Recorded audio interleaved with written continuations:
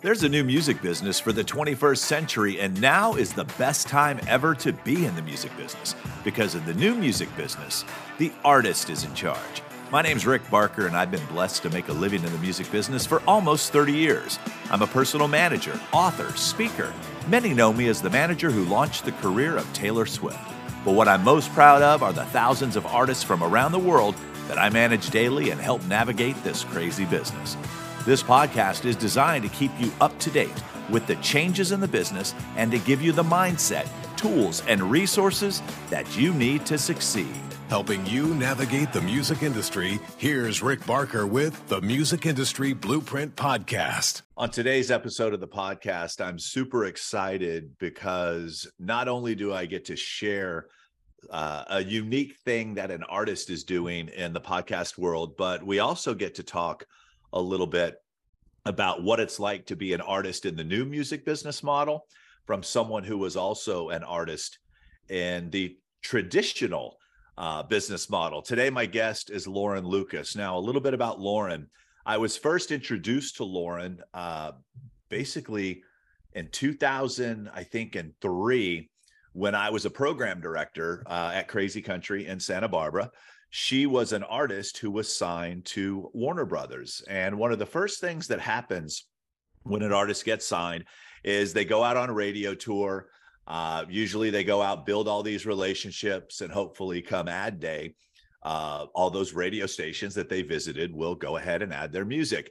Well, Lauren was never a part of the radio tour that got out to me, but her music was shared with me. And what I loved about her music at that time was that it still had that kind of traditional feel to it. You know, there was at that time, it was Carrie Underwood, Miranda Lambert, Faith Hill, all these big screamers, and kind of the anticipation you knew in that song when they were going to hit that high note. It was like, here it comes, here it comes. Like, okay, I got it. With Lauren, it wasn't like that. There was this strong voice, but for me, it was more of a storyteller voice. So Lauren, welcome to the podcast. And let's talk about that. You know, let's talk about you in your teenage years, what it is you always wanted to do, how that record deal came about. And then we're going to kind of transition into the shifts that you had to make from being a signed artist to being an independent artist. And then kind of what you're doing today is you're, you know, independent artist, also entrepreneur and speaker of truth. You know, I think that's what kind of makes it cool. So tell everyone a little bit about yourself and kind of your journey up to that Warner Brothers deal. Yeah, well, first of all, thank you for having me on the podcast. I'm a fan, I'm a podcast junkie, and yours is one that I listen to a lot. And so I'm pleased to be here. And I also loved hearing your perception of my music back in 2003. I knew that you had mentioned you enjoyed it, but I didn't know like the storyteller piece, which is really cool because that certainly is where I think I've grown even more into that. So that was interesting. So I started singing when I was 3 years old in community theater. I'm from South Carolina. I was always, I was on the pageant circuit, the festival circuit. I had a cover band, a country cover band in high school. But even prior to high school, because of all of the performing I was doing, I was going to New York. I was auditioning for Broadway, Star Search at the time. I was just a musical theater geek and a country music lover. And so when I was 11 years old, I was invited to sing on the Grand Ole Opry for the Grand Ole Gospel Hour, which is no longer a segment that they do. But Reverend Jimmy Snow and his wife Dottie invited me at 11 years old. I sang one day at a time. And I was invited back, the next year to sing again.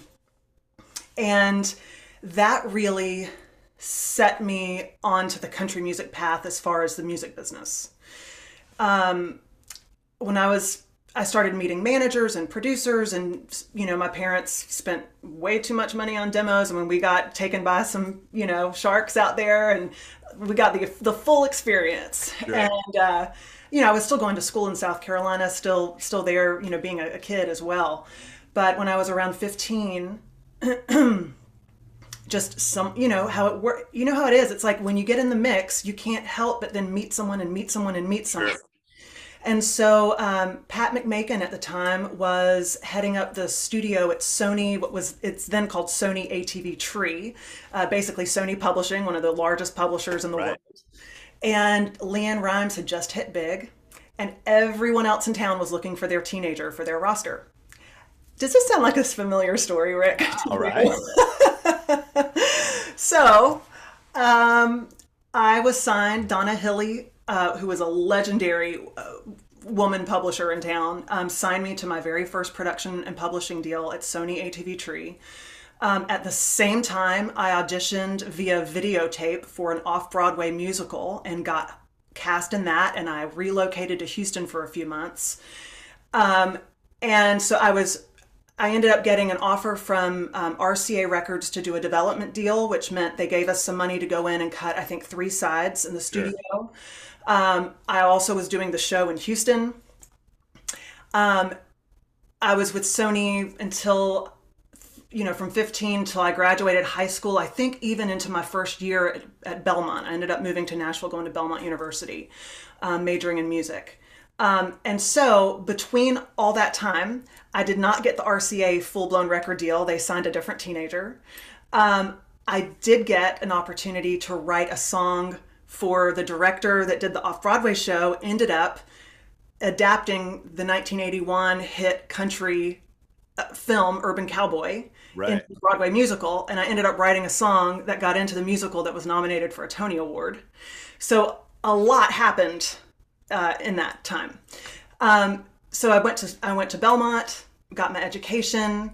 An adjunct professor of mine, who is now an Opry singer, Melody Crittenden, introduced me to Biff Watson, who ended up producing me and taking me to Warner Brothers. And so I had a deal memo on the table from Warner Brothers when I crossed the stage to get my diploma at Belmont.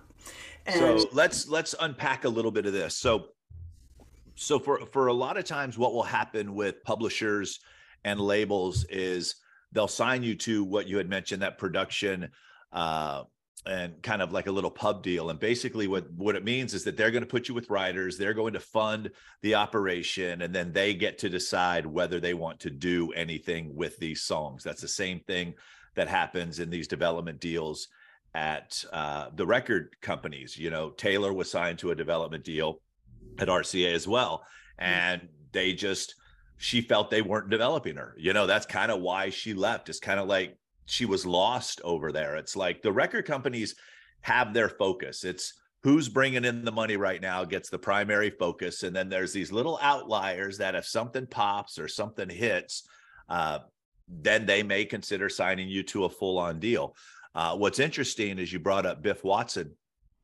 There was a time in Nashville that with the right producer, they could walk you into any label and get you signed. I mean, it was just happening, left and right. That's kind of how it was back then when attorneys could walk you in and get you deals. Producers, if you were working with a certain producer, there were about 8 of them, you were almost guaranteed to get your shot. So Biff walks you in, you're crossing the stage, getting your diploma as you're getting this record deal. What was going through your mind as someone who had been shooting for this for a while? Were you going to be rich? Were you instantly going to be famous? What was the thought process? Because now I'm signed to a major label, all these magical things are going to happen. So let's talk about your mindset there, and then actually what took place. Yes. So, when you just mentioned that Taylor had a development deal on RCA and felt like they weren't developing her, I wish I had adopted that perspective. Instead, my perspective, I never really cared about the rich part. I wanted to be known, well-respected for what I do, and famous as a teenager. That's what I wanted. Sure, absolutely. And I saw every development deal, every publishing deal, every record deal that I got at that time as an award. I grew up in the pageants. I grew up at festivals. Sure. I grew up in talent contests. It's like, I got the award. They want me. They gave me the contract. That was the thing, right? That's the thing I was going for, right, Mom and Dad? Yeah. And a lot of people around me were saying, this is when the hard work starts. And I was never afraid to work, and I was working hard. But mentally, I just wasn't I didn't view it as this is a partnership. Yes, I don't have the leverage because I'm the newbie. And also, what is it that you're going to do for me? And how are we working together? And what am I getting from this? And that never entered. It was like, I got the award. Sure. Now what's the next thing? So that was my mentality. Interesting. Yeah. So you get signed to a label, and then what is the process leading up to first release? What is the process of, getting pitched for tours? Mm-hmm. What is the process of becoming a priority? Like, wow, this is our baby. This is the one that we're going to put everything into. Did you get that feeling? What was that process going through to, okay, now you've signed the deal and now the work begins? What was that work? Because a lot of people are curious. A lot of people want the record deal, but then they don't understand the other things that go along with it. So being able to hear this from you is awesome. So you got the record deal. Now, what's the next step? What happens now? So at the very beginning, there was a huge mass exodus of the A&R team. There were a lot of changes happening. Jim Ed Norman was stepping down. Paul Worley, who signed me, was taking the helm, but temporarily. It was always supposed to be temporary. And that mass exodus was okay for me. Sucked for some people, of course. Sure. It's okay for me because Paul signed me, and he was the guy moving in. Person was still there. Yeah. And so I was actually fast-tracked in the very, very beginning. And things were, now, I hadn't recorded my record yet, it was at the very, very, very beginning stages. So I recorded my record at Blackbird Studio. They were taking me to the CMA Awards and the BMI Awards and all the things, and it's so much fun. And, and so now, fast forward however long that took, maybe a year. Uh-huh. I can't remember that long ago now. I was writing for my record. I didn't write everything on my record, but I co-wrote a good portion of it, which that's another story. I thought, I actually started, when I was at Sony, that was in the 90s where you could sneeze and money would come out. Like it was just, I got to experience that peak of country music in this town. Right. But fast forward to 2003, 2004, I thought, oh my gosh, now that I have a record deal, I have a deal memo on the table. I'm going to call all my publisher people I've met and let them know so that someone's going to want to sign me to a publishing deal. Just because I thought that was the thing to do. I mean, there was not a lot of logic to it at the time. And nobody wanted to do that. And so now fast forward about 6 months in or so, I've written half my record. Paul invites everybody over to Warner Brothers to hear the tracks we have so far so that they can pitch us more to complete the record or put me with their writers to complete the record. And 2 or 3 of those publishers that didn't want to sign me when I first called them came up and wanted to talk to me about publishing deals then. And I had a chip on my shoulder about it and was like, no, I'm keeping my publishing because I've written my record. Yeah, good for you, because it's the same. It's common. It's like everyone wants to wait and see. And it's like, you want true believers. You want people that want you for you, that you want people. And part of it's ego for all of us, but we want people to say, you know what, I believe in what it is that she's doing. I've seen her as this. So you decided that you were going to keep your publishing, because at that point, you don't need an advance. You've just signed the deal with the label. So you probably got an advance there. That's right. So what people don't understand, advances are loans, which means you're paying this back based on. So if you sign with a publishing company and they give you money and they own a percentage of your song, you're not able to get that percentage back from them until you recoup. And then after a certain hour or certain number of years or whatever the contract states, you're like, screw it, I'm going to own my own publishing and I'm going to keep 100% of it. And because you will always own your writer share, just so you guys know, you will always own your writer share unless you choose to NFT it to somebody or whatever's happening today. But you will always, by the way. You will always own your writer share. The publishing share is what sometimes people will negotiate with.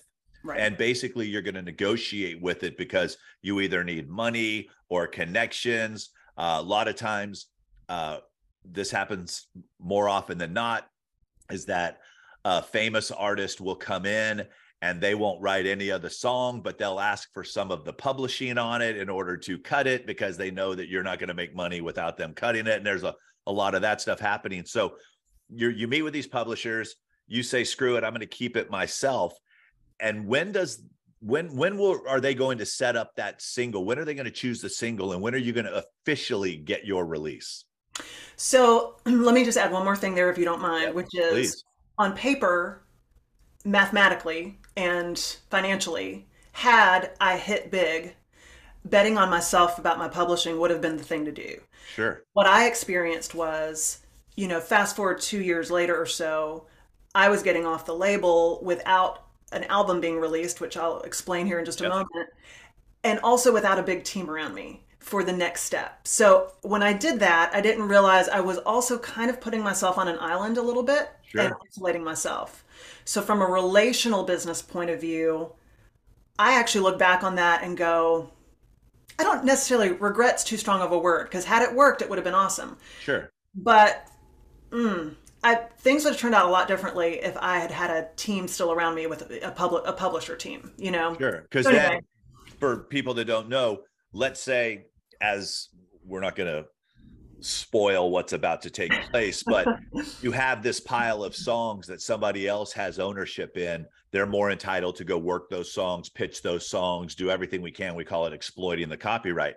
Mhm. With Lauren being on her own and maintaining herself without those relationships, now she's just holding on to a bunch of songs that she wrote. That's That right. it's that, would you rather have a little bit of something or 100% of nothing? And basically at that time you felt like you had 100% of nothing because you That's right. excluded the people into your world. Okay, now Okay, so honestly can't remember the timeline very well, but let's say another 6 to 8 months go by, maybe. I've completed the record. We're starting to talk about singles. Gosh, I really don't even remember the decision-making process very well about my first single, but it was a song written by Marcus Hummin and Tom Shapiro called What You Ain't Gonna Get. Up-tempo, sassy, yep. very in line with kind of what I was going for, frankly. I was, kind of Winona meets Keith Urban was kind of what I Sure. kept saying to Biff, where I wanted to be. And they took me on a radio tour, before the official drop date for the single, so I could meet radio. I had a big CRS showcase, country radio seminar showcase here in Yep. Nashville. Um, and so, that was my first experience on a tour bus. I was playing guitar for myself some of the time. I remember Bruce Wallace. I would hire Bruce to come out and play guitar with me as well, occasional band dates. But I remember traveling sometimes on that big bus with the radio promoter from the label and myself. And, that was, it was a blast. I loved it. I loved doing Sure. that. I loved meeting radio. And then I would get a few opportunities to do like a festival or fair, or the biggest thing that I remember, there are a couple of things. I got to open for Lone Star. I remember getting to open Blake Shelton and Rascal Flatts co-build in Rascal Flatts' hometown in Ohio, and I was like the third opener Sure. for that. I got to travel with Blake occasionally because he was my label mate, so he and I did some radio visits together. This was back in the mullet days of Blake Shelton, by the Oh, way, folks. full on mullet. Like I could share a picture with you, like Oh, yes. full on mullet, cowboy hat, the whole thing. So that was awesome. But I will also say, before your record's out, they did order t-shirts and some stickers, like bumper stickers, but you don't have merch really to sell. No, the merch is to give away to the radio station people that, by the way, is going on her tab. That nice bus she talks about is going on her tab. Yeah. The dinners that the promoter is buying for the radio people is going on her tab. So she's accumulating this bill that they hope to recoup from the sale of her records. That was a time when the record companies weren't owning part of the publishing yet. They hadn't started creating publishing companies, because when Lauren said you could sneeze money, that was back when they were still trying to sell CDs for $20 a pop with 3 songs on it. And they would take, at the time, it was Faith Hill's money and some of the other bigger stars at Warner Brothers to support Blake Shelton and Lauren and artists like that. So she's accumulating this bill.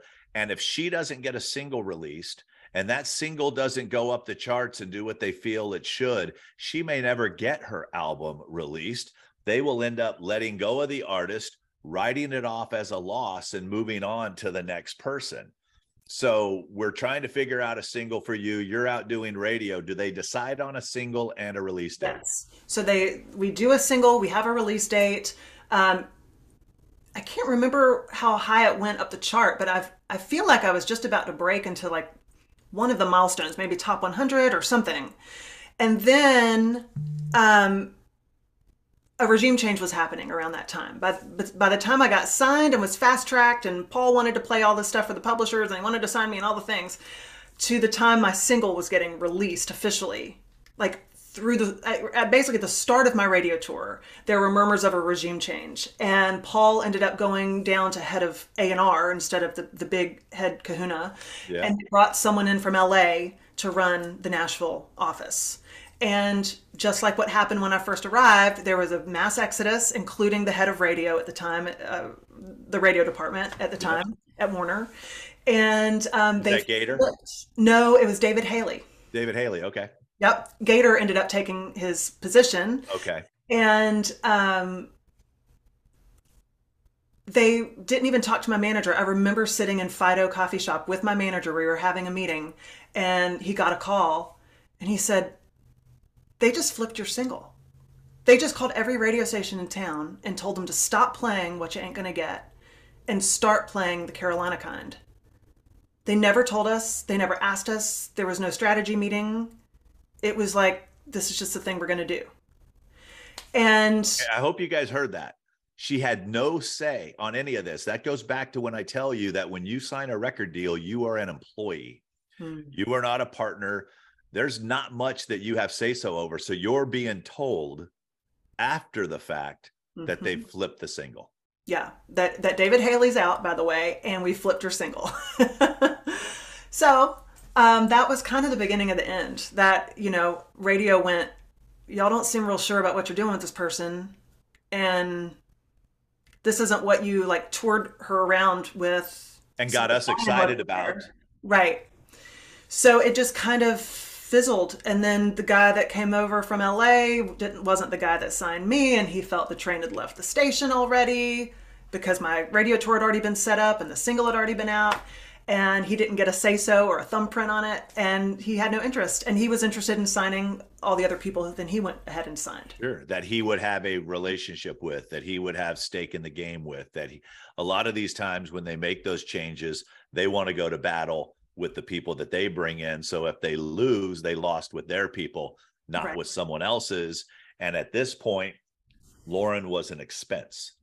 There was this couple $100,000 or more that had accumulated for this radio tour. And now they've decided to flip singles. And now you have to go back out again sometimes and rebuild those relationships and rebuild that excitement.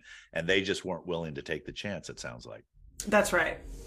So I sat there for another year or so, maybe even two. And I remember asking Paul, can I get off the label? And he said, no. He said, not yet. Let's keep trying. So basically what happened was then I was put in a situation where I had to almost, even though I was signed to the roster, it felt like I had to, every day I was re-auditioning for my place to be there. Right. By going back out and looking for more songs. We went back in the studio and cut a few more singles so that hopefully this new guy felt like he was a part of the process, even though the record was already done technically. And, but nothing was as good and nothing was good enough. And there was just no support.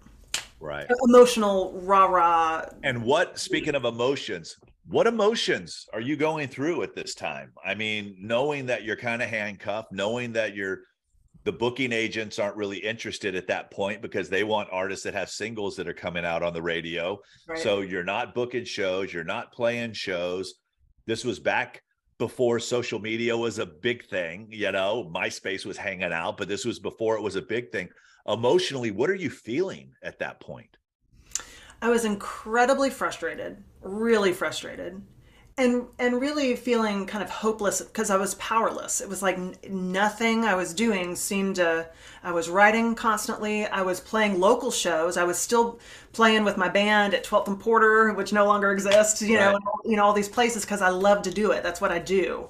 That was the first place, by the way, that I met her live. She was actually singing background for Randy Houser. Yep, which happened after I left Warner. Yep.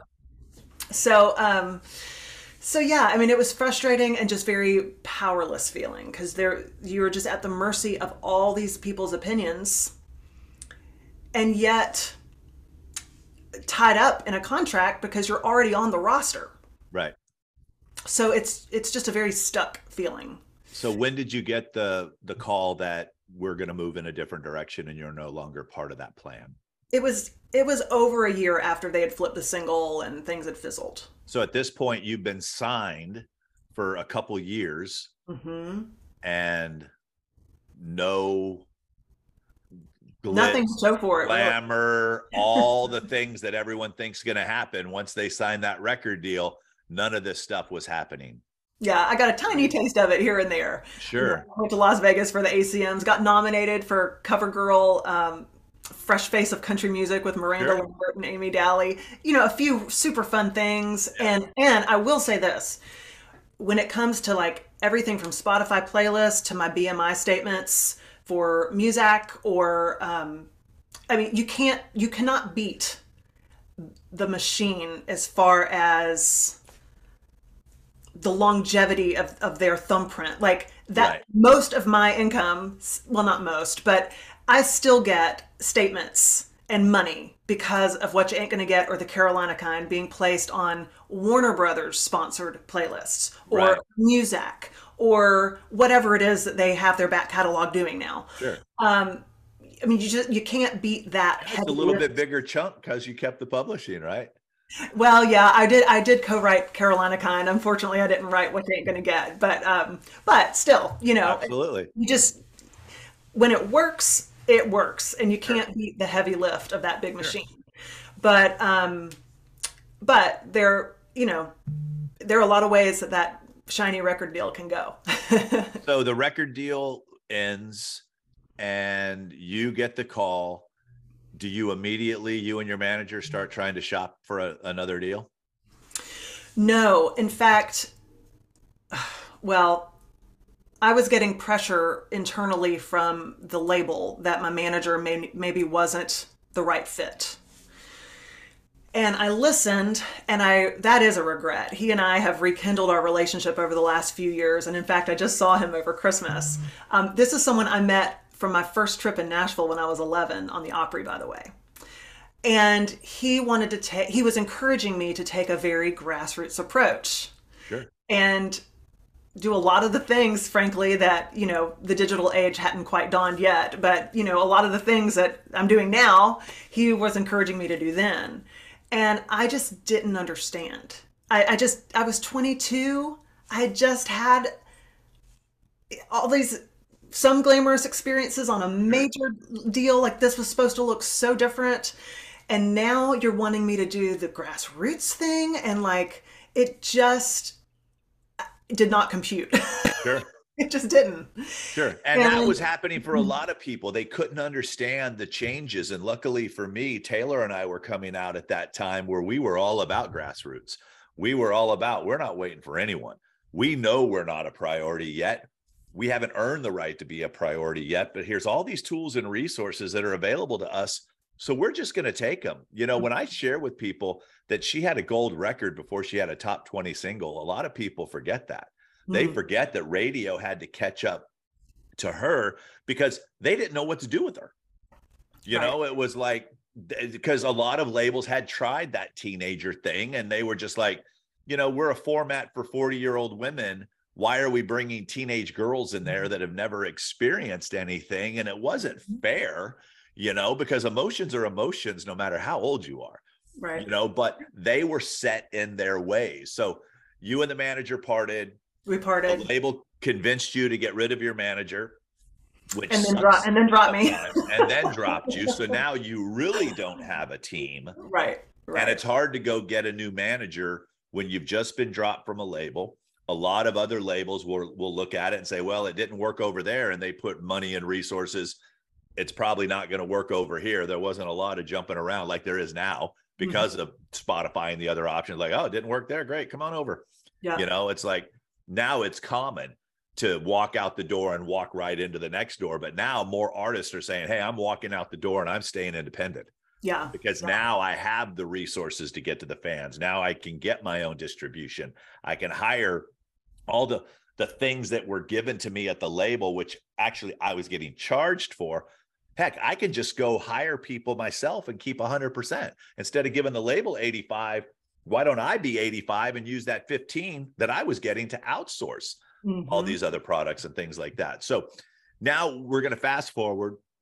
You were out of it for a little while. You kept writing. You kept doing the artist thing. Yeah, actually, I ended up recutting the Carolina Kind since Warner Brothers owned that master. They did not own the publishing. So I recut the Carolina Kind because that song was so important to me, being from South Carolina.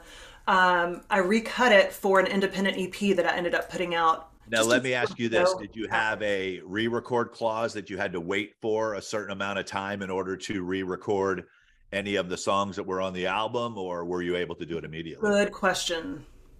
Obviously, you were able to do it whenever you did it because they didn't sue you and ask for anything. That's back. right. So whenever usually, it was kosher, but I don't remember what the So just so you guys know, the whole re-record is what Taylor Swift just did with all of her original records that were on Big Machine. Most of the time when you leave a record contract, it says you cannot re-record these songs.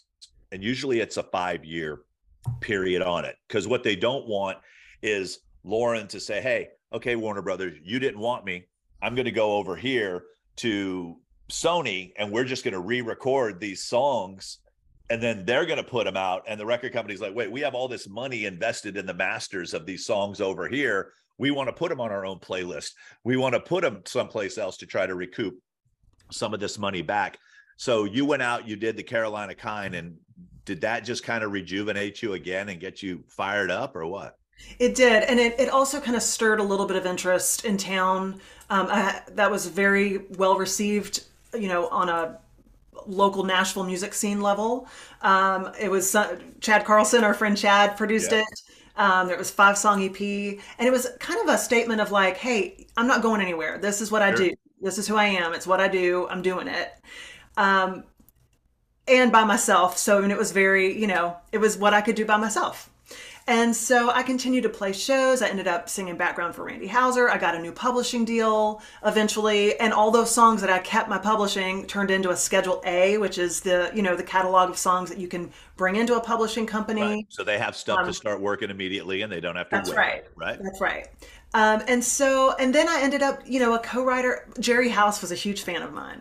And became a friend and a co-writer. And he helped me set up a meeting over at Capitol. And I mean, I can't believe some of the things I did by myself, Rick. Like, I just went into Mike Dungan and was like, what's up? I'm looking for a record deal. Let me play you some songs with nobody with me. Like, and, you know, it didn't work. And maybe for a lot of reasons. But you know what? It did for you internally. Yes. It may not have gotten the result that you were hoping for, but for you to grow as a person and an artist, oh yeah, it worked. I mean, totally fair. You're a stronger person today because you didn't have to have your hand held and walk in, because you went in and like, yo, what's up? Here I am. You know, so in life, I want you to understand that there are certain things that we may not be able to see the power and what's happening at that moment, because going back to what Lauren said earlier, we didn't get the prize. We didn't walk in, but when you can walk out with confidence, that's something you take with you for the rest of your life. That's something that you're able to sit there and go, you know what, no matter what they throw at me, I got it. And that's a trait that I wish more people would learn. Most people are scared to walk into those situations. Most people are fearful of those situations, but you are a stronger person today. And for full disclosure, you know, I work with Lauren now on a coaching basis. The things that I'm seeing her do, most artists won't do. the things that I'm seeing her do, most artists will wait till the right time. She just kind of takes the bull by the horn, you know, and that's one of the things that I find very intriguing. When did you start getting this whole mindset of a DIY musician now? You know what? I'm going to be independent. There's obviously things that the record company did for me and the publishing company did for me, and now I'm going to have to do these myself. When did you start searching for podcasts and end up back in my world? Because I was very surprised the first time I looked over and saw that you were on one of my training webinars, and I saw the name and I'm like, there is no other Lauren Lucas. And then I emailed you afterwards. I'm like, is this you? You know, it was like, I saw your name show up. Is this really you? When did the whole DIY thing set in for you? And you just say, hey, I am the record company. I am the publishing company. I am my manager. When did that light bulb or that light switch go off for you? So I guess a few more things had happened as far as music. I ended up releasing a second independent EP. I was starting to book myself and just, again, doing whatever I could do myself.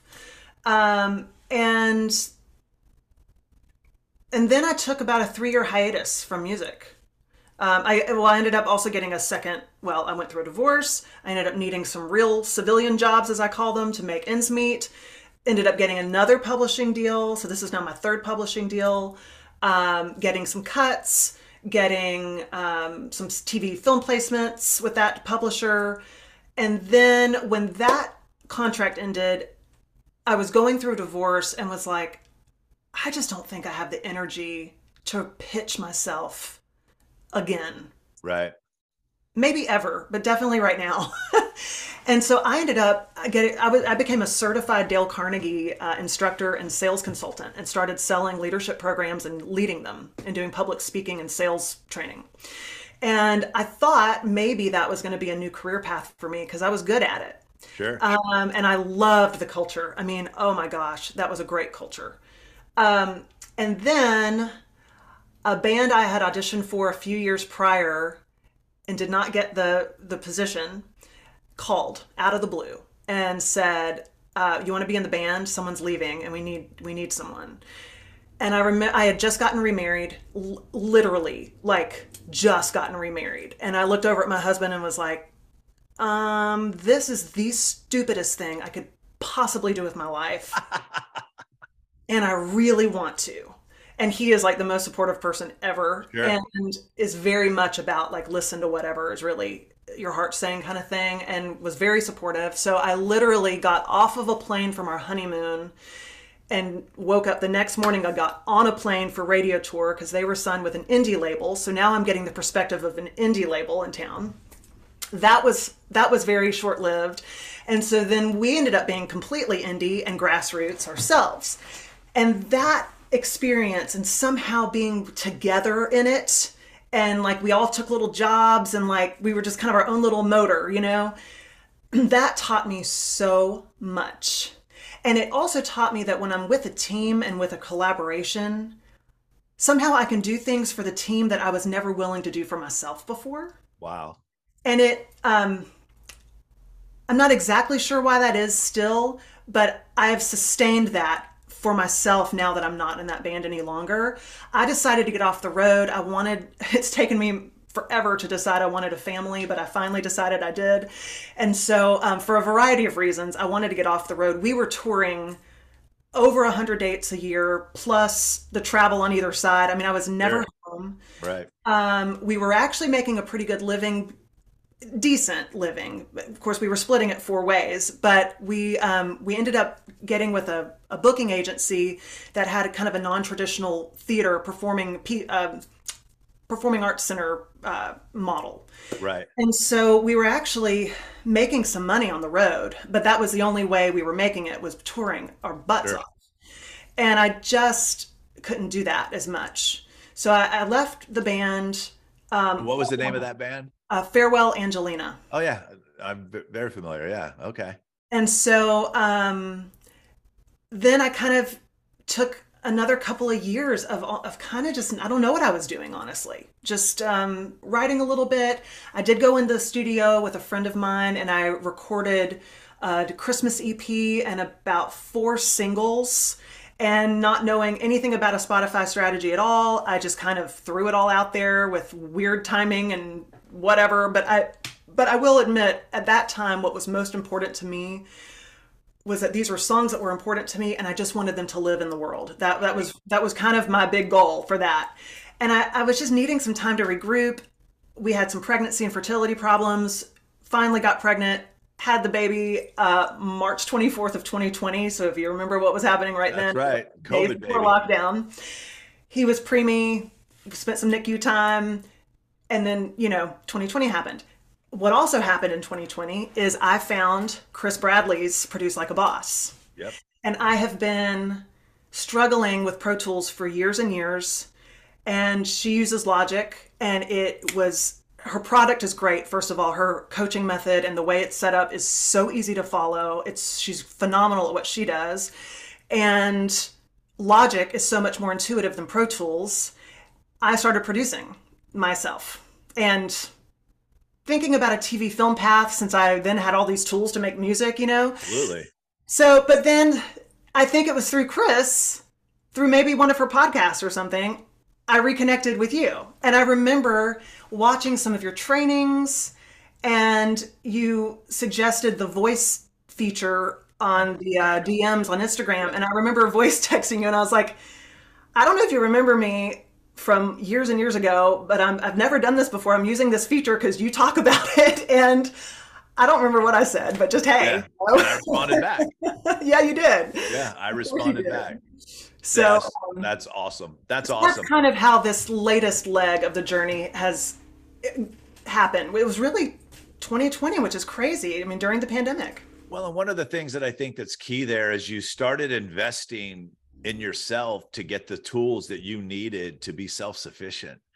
And a lot of people won't do that. They're still sitting around waiting for someone to come and rescue them and do everything for them. And you've kind of gone in a completely different direction. I mean, you invested in Chris's program. You've invested in some of my things. I've made recommendations. You've invested in a lot of different things. And now I'm excited to say that you have invested in podcasting. So Yeah. You had said you're a big fan of podcasting. Tell us a little bit about the idea of your podcast, how it came about. And I want to make sure everyone listening to this goes and subscribes and listens to your podcast, because it has a very unique spin on it. Well, I guess it was last year, 2022, in the summer. I follow an influencer, Living with Landon is her handle. And I just, she's not for everybody. She's a middle-aged woman who talks about recipes and life and whatever. And I love her. Like, she's someone I always follow. And she was going to Africa for a few weeks and decided, brilliant strategy, by the way, from a marketing point of view, she was asking her followers if anyone wanted, she was going to be completely off the grid on a safari. So wanted to see if her followers wanted to take over her Instagram. And she gave like a form, like an audition process. And if you were interested, you auditioned. And I thought, that sounds kind of fun. Like, I think that sounds interesting. Whatever, what the heck, I'm just going to do it. And so I auditioned, and all of a sudden I started seeing these people kind of roll out. She went to Africa, and I didn't hear anything, and people started taking over, and I was like, oh, I guess I didn't get that. And then I realized they were only letting you know with like 48 hours advance notice. Oh, wow. Okay. I get the email, and it's like, hey, in the next 24 hours, can you film these certain things that you do in your life? And then here's some other ideas of some things, and like just send it all to us in a Dropbox and blah, blah, blah, blah, blah. Well, first of all, I learned how much freaking work an influencer actually is. I mean, it's a lot of work. I also got to see kind of a workflow behind the scenes, which was cool. So I did that. And that might sound like a strange thing, how the podcast got started, but I ended up getting a slew of new followers because her halo effect is real. Sure. I mean, I got to see what that really is. And I got all these new friends. And then I started getting DMs because of the things I'd share. I took them behind the scenes, a day in the life of a professional songwriter. I'm also a professor, well, an instructor of songwriting now at my alma mater, Belmont University. So, I'm sharing things about my music and what I do professionally. But I also shared about books that have changed my life, coaches and therapists and workout classes and wellness coaches. I have lots of coaches in my life. I'm a big believer in that, and I need that support team for myself. And so I talked about some things that were truly transformational in my life that had nothing to do with music. And that's actually what really struck a nerve with people. And I started getting DMs of mostly women going, how did you build, you seem to have built community around yourself so well. How did you do that? I'm lonely, I've moved to a new town. Just asking me some advice around this kind of transformational personal growth piece, which has become such a huge part of my life in the last 12 years or so. Sure. And it got me excited. I loved talking about that. I loved sharing about other people during that segment of that takeover. And at the time, I was working with another marketing coach that you recommended and have had on your show, EG. And I told her, I was like, I think I want to start like an Instagram Live series. And she's like, why don't you do it on YouTube? And so she kind of helped me formulate like the ideas or just help me take my ideas and put them in some kind of palatable thing. And then I was like, well, I also loved sharing my guacamole recipe on that takeover. So I think I want it to be like food related somehow. Like I just had all these ideas and I'm trying to put it under one umbrella. So here's what it is. Now it's called the Happiest Hour because it's better than happy hour, but it's like happy hour in that you are having great conversation, but not superficial, like really with your best friend, like deep, meaningful, what's making us tick conversation. Sure. I'm interviewing people who inspire me in the realms of music, film, entrepreneurship, wellness. And it's really all about them. I'm interviewing them. We're having deep conversation. And then we pair 2 recipes with every episode, like a beverage, sometimes alcoholic, sometimes not, and like an easy weekend recipe or dessert. And so it's the Happiest Hour. And I wrote and recorded a little theme song for it. Of course you did. You know a songwriter. You know a producer. Right. Why not, right? And a lot of my guests are, like my first 2 guests were Whitney Duncan, who, if people aren't familiar with Whitney, she was on Warner Brothers. As I was leaving, Whitney was being signed. Yeah. She was recently on the Luke Bryan Farm Tour in the last 2 years. She's also a reality TV star. She's been on Survivor. She's been on The Amazing Race. She was on Nashville Star. She's been on Say Yes to the Dress. And then Jenny Gill, who is a beautiful woman, songwriter, hilarious, like comedian level funny. She also happens to be the daughter of country music royalty Vince Gill and the stepdaughter of Amy Grant. And she has her budding film career happening behind the scenes as a director and producer. So a lot of my guests are people that I've grown up, in this town, making music with, admiring, listening to, and that. And then I have my own personal wellness coaches and fitness instructors that I love. And just, again, people who've been transformational for me. So what's key with this, and something I want people to understand, is that you've been able to incorporate the other interest in your life. You're not steering away from your music.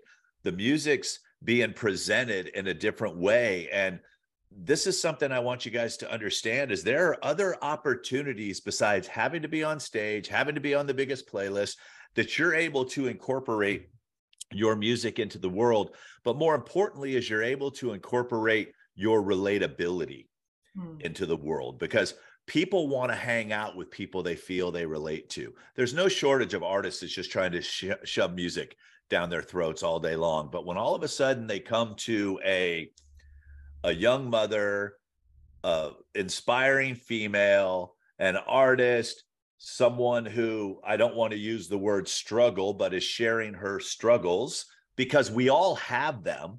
It's like 2.5 hours from now, I will be with a trainer. It's like we all go through these things in life. I share with you guys my sobriety. I share with you the coaches that I have. It's like there's more than we can do to talk about. There's more for us to talk about than just ourselves that other people can relate to. And I think when you bring them in, whether you're a fan of Marvel, or whether you're a fan of Ozark, or whether you're a fan of food trucks or crazy exotic whatever, there is an audience out there that will be more willing to allow us to drop the music on them and get the stories behind the songs when they feel that we have some form of connection. And that's the thing that I honor you for, is you're going out making a connection with your people. You have determined, I am not for everyone, like you said about the Person's podcast, but for the people that I am for, I'm going to put myself out there because I want to build this community of people that not only can relate to me, but I can relate with, because the more I know about them, the more I can continue to provide quality content. And when feasible, I'm able to maneuver my music in there. And I'm just so excited to see what 2023 brings for you. You know, I think that you have laid down such a solid foundation. And what's more important for me is that you are very coachable. There's a lot of people that think they're coachable and then nothing happens because they fight it, you know, but you're open to try things. You're not afraid to ask questions. You're willing. I always tell people weird wins, because most people aren't willing to do weird. And Taylor and I were as weird as it gets. You know, hey, let's go stand out after a concert and sign autographs for 3.5 hours while the rest of the artists are backstage drinking. And at catering, we were out meeting people, and they're like, those people are weird. Well, her bank account got very weird. She's still kind of doing that to this day. She's doing, hey, I'm going to drop a record. Okay, great. I'll drop another one 3 hours later for those that are up that just listened to the first one. I'm like, who thinks of stuff like that? Yeah. You know, and didn't warn anybody that it was coming. It's just, if you happen to be awake at 3 a.m., you were delivered 3 a.m. after midnight came out. I mean, it was like crazy, crazy stuff. So 2023, you've got new music, you've got the podcast. Where do you want people to connect with you? I'm going to make sure that the links are below this.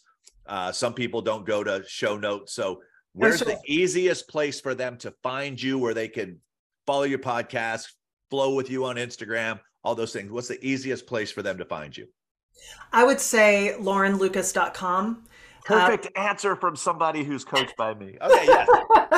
When you show up, website, the house that's you it. own. Yeah. That's it. When you show up, you can find the podcast on one of the top tabs. You'll also see a little pop-up that's going to invite you to, if you like free music, or if you just want to like hack, you know, reverse engineer marketing stuff that I've learned from you and EG and other people, like, you know, then take a look. I offer some free music. You can sign up for that and join me in my community and my world. You can find the podcast. And you go live a lot. You go live a lot, don't you? I do. I go live sometimes on Instagram. I started my own private Facebook group, and we're super tight knit there. Like, and let me also say, some of my fans who are now more like friends have been following me since my Warner. They found me when my single came out at Warner. I mean, like, that's how long some people have been in my world. And I know their families. I know, you know, their losses. They've lost family members, when they lost jobs, when they've gotten sober. I mean, like, we know things about each other. It's always been, and really thanks to you, your encouragement on that is really why I started that group. And I didn't know if I even had enough people to do that, but I did. And the quality is what I had. And that's also, you know, super important. So to wrap this up, what advice would you give to that independent artist that's on the fence and struggling with the fact that I'm having to do this by myself? And I didn't prepare you with that question. I just kind of dropped it on you. But what advice would you give? Because I have no, I don't know. No, let me think about this for a second. You've done it. You went from signed to independent, and you didn't give up, and you had a chance to go down another career path. And music, you've always been led back to the music. So if someone said, Lauren, here's my friend, and they're struggling with whether they should continue or not, what would you say to them? It really you do have to get very real with yourself and determine, is this who you are anyway? Are you going to do this anyway in some facet, or are you only interested in 10,000 plus followers, so much money in your bank account? Because if you determine this is who you are anyway, then may as well do things that benefit you and get you a little further ahead, and try to find the things that truly light you up about it. Like, I had to have a really big mental shift around social media marketing because it can be draining and icky. But then, and partly because of this Instagram takeover I did this past summer for that influencer, is I was like, oh, what if I didn't care so much about what I put up on my social and just started having fun experimenting with how I could connect with people? And that shift, I'm having a blast. It's like I'm putting stupid stuff up there sometimes, and occasionally I will get a troll who's like, well, that was a waste of my 15 seconds. And I actually agree with them. I'm like, yeah, that probably wasn't my best work, but I just was trying something. And so it doesn't bother me. And so just try to find the things that light you up if this is what you're going to do anyway. And follow that. Like, it really is follow your bliss. Like, do the things that feel aligned and good to you. Get help for the things that don't. And it'll all start to come together. And whether you're signed to a label or not, it takes way longer than you ever anticipate to start getting kind of a momentum and a critical mass, if you will. If I had stayed at Warner Brothers another 5 years, maybe I would have had another single, and maybe it would have, but I mean, it just, no matter which path you go, it just takes time. Sure. I love that. Follow the bliss. That's going to be our hashtag. Follow the bliss. Thank you so much. Once again, laurenlucas.com, LAURENLUCAS.com. And I'm so proud of you. I'm excited to be on this journey with you. And I can't wait for more people to join this journey with you as well. Thanks, Rick. I really appreciate it. This was fun.